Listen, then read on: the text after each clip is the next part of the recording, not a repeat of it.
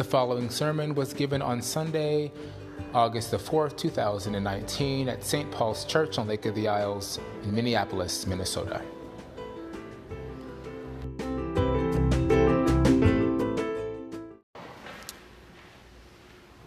So we have to name it.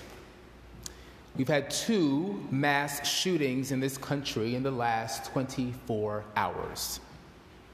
First, a white nationalist terrorist opened fire in a Walmart in El Paso, Texas, killing 20 and injuring dozens more.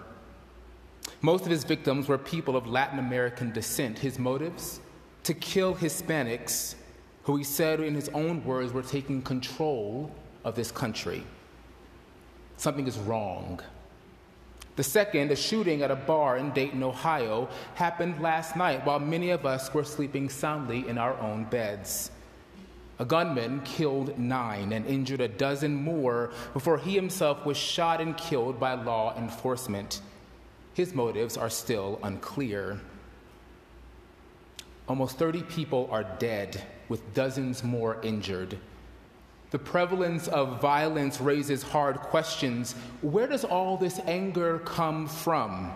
The hate, the violence, the vengeance, the complete disregard for human life, the lack of will on behalf of a society to finally decide when enough is enough. Something is deeply wrong.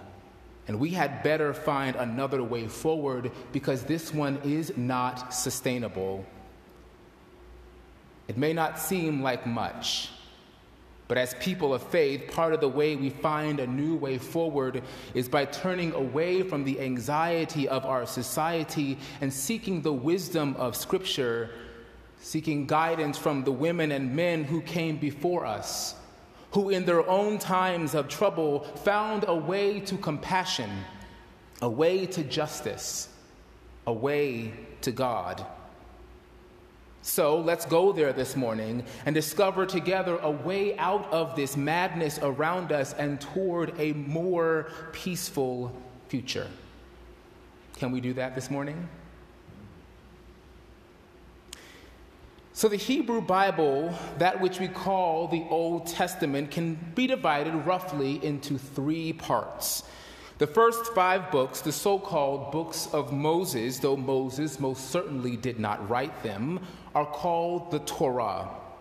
They not only contain the laws and ordinances that define the behaviors of God's faithful people, things like keeping the Sabbath, caring for the stranger and resident alien, and not defrauding the poor of their wages. But they also contain the stories of faithful women and men struggling to live out their covenant relationship with God, and when they fail, God continuing to work out God's divine purposes even through their imperfections. Second, there are the Nevi'im, the prophets. A prophet is not a fortune teller. Rather, a prophet is someone who sees the future that the present is headed towards and communicates an alternate, compelling vision for a more compassionate future of mutual well-being. The prophets were people like Jeremiah, Isaiah, Habakkuk, and Malachi, folks who looked at the growing violence, the indifference to human suffering, and the ambivalence towards God that was growing in Israel and Judah, and called the people to return to God. There are prophets in our own time, too, warning us that unless we choose our course and change our course, and choose courage over cowardice, generosity over selfishness, and neighborliness over tribalism, we are headed towards certain disaster.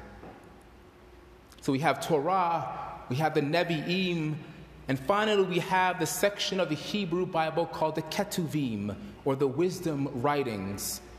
This is where the Psalms fall, the book of Proverbs, the book of Lamentations, and the book of Ecclesiastes, where our first reading comes from this morning. It may feel like a random catch-all, but there is something deeper present in these texts, namely the pursuit of wisdom.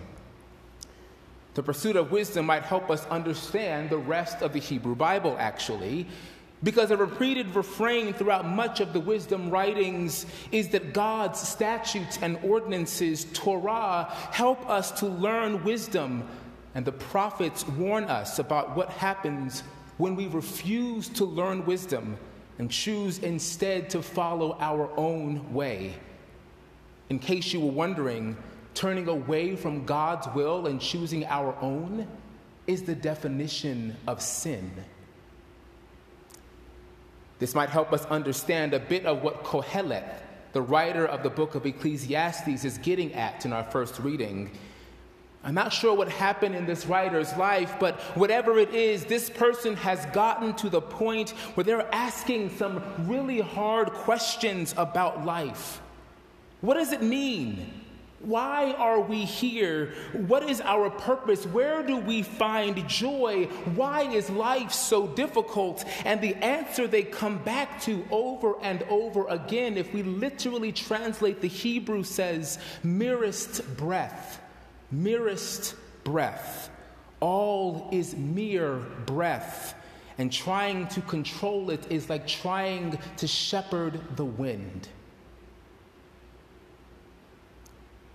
Fearful times, like the ones in which we live, raise these questions for us. What does it all mean? Why are we here? Why is life so hard? Where do we find joy? The fear that causes us to spend our lives trying to find and create security and safety, only to discover that it is nowhere to be found. That's what the rich man does in our gospel this morning. On the surface, according to the values of his society and even those of ours, he does nothing wrong.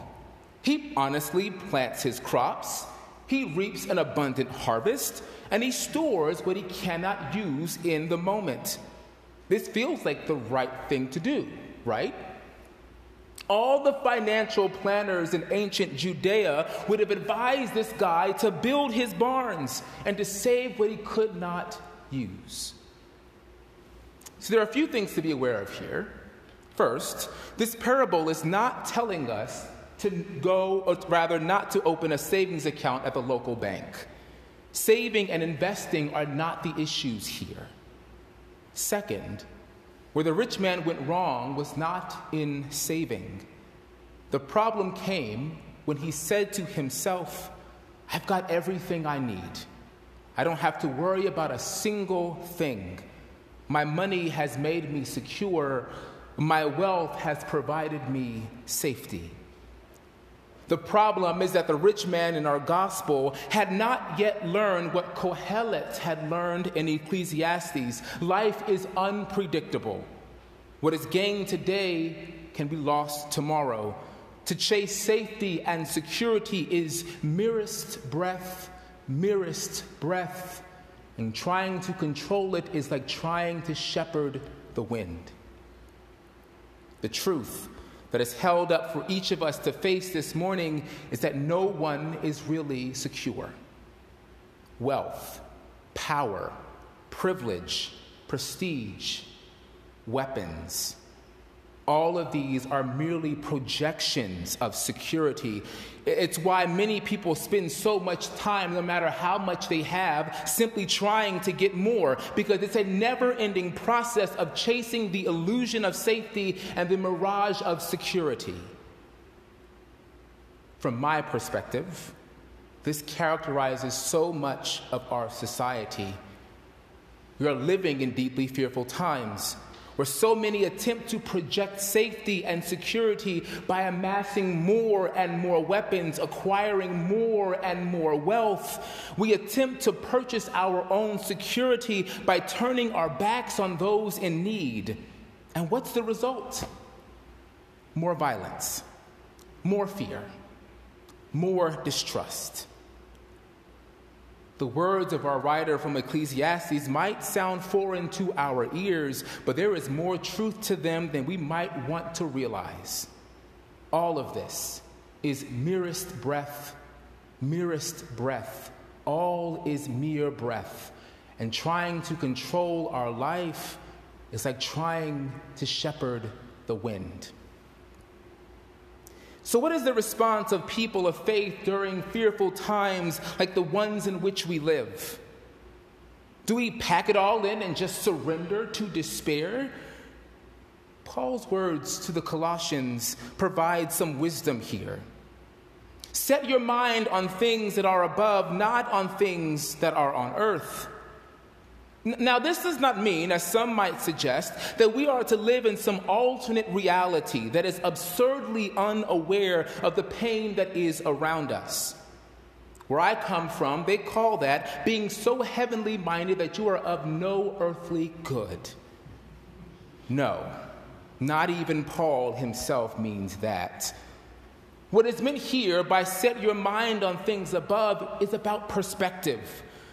For followers of Christ, we ultimately anchor ourselves in the reality of the risen Christ and the promises of his coming kingdom. Now, I know that might seem difficult to hold on to when the world is spinning apart around us, but the only other alternative is to go through this life unmoored from hope, awash in anguish and drowning in despair. When we dare to hold fast to Christ in times like these, we can reject the world's invitation to anxiety and fear. We can stand with our feet firmly planted on the rock that is Jesus Christ, and from that place of true and lasting security, we can show others that there is a higher, more noble, more excellent way of being in this world, one that is compassionate, just, and secure and merciful. Life itself is merest breath, and trying to control it is like trying to shepherd the wind. But when we choose to live our lives in Christ, our lives are given new meaning. We attach ourselves to the Lord of the wind and the waves. And our lives are given meaning that shapes our thoughts. Thoughts that shape our actions, actions that impact our relationships, and yes, can even change this world. If you're anything like me, you're tired of living your life at the mercy of breaking news and endless tragedies. To be clear, there is much that is wrong with our world and much work that we are called to do as the people of God, as a nation, as a human race, to bring about a more compassionate and just world for everyone. But we cannot get there through despair and hopelessness. We who follow Christ are called to take on the mantle of Christ, himself deeply rooted in his Jewish prophetic tradition. This Christ who, like Torah for our Jewish siblings, calls us into covenant with God and teaches us what it means to love God and to follow God. Namely, it means loving our neighbor, loving one another, and yes, loving our enemy. This Christ who stands as a prophet, seeing and naming the terrifying future that our present is hurtling towards headlong, and articulating a compelling vision for a more generative future that we call the kingdom of God. This Christ who, like the wisdom writings, teaches us to reject anxiety, to reject insecurity, to reject violence and retribution by pursuing the one thing that matters, the one thing that gives our lives true meaning, the one thing that can provide hope, a life deeply rooted in a loving reality of God. Christianity, following the way of Jesus, is a practice. It's not solely about believing, but it has to have an impact on what we do. It's about showing up to life each and every day, prayerfully asking God where grace is throughout our day. It's about practicing the values of the kingdom of God in the midst of a world that is unaware just how close the kingdom of God is to us. It's about intentionally opening ourselves to what Howard Thurman calls the sound of the genuine within us, calling us to be centered not on violence, not on anxiety, but on peace, on joy and grace.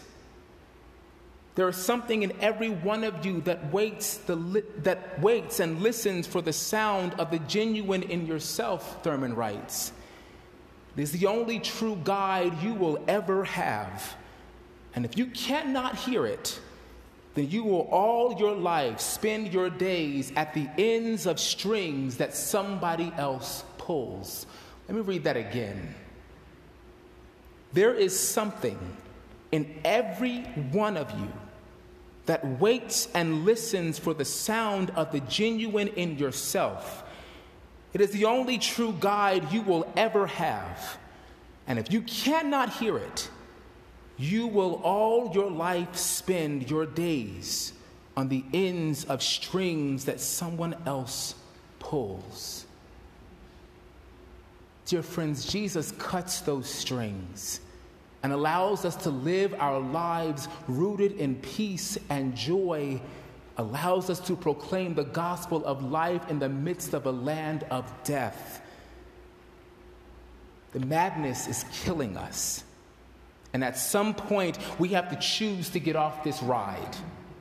We must choose to anchor our lives in something other than the shifting sands of this world that is passing away.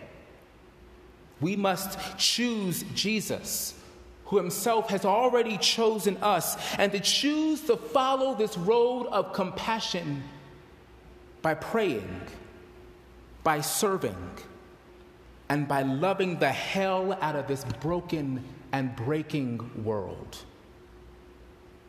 Amen.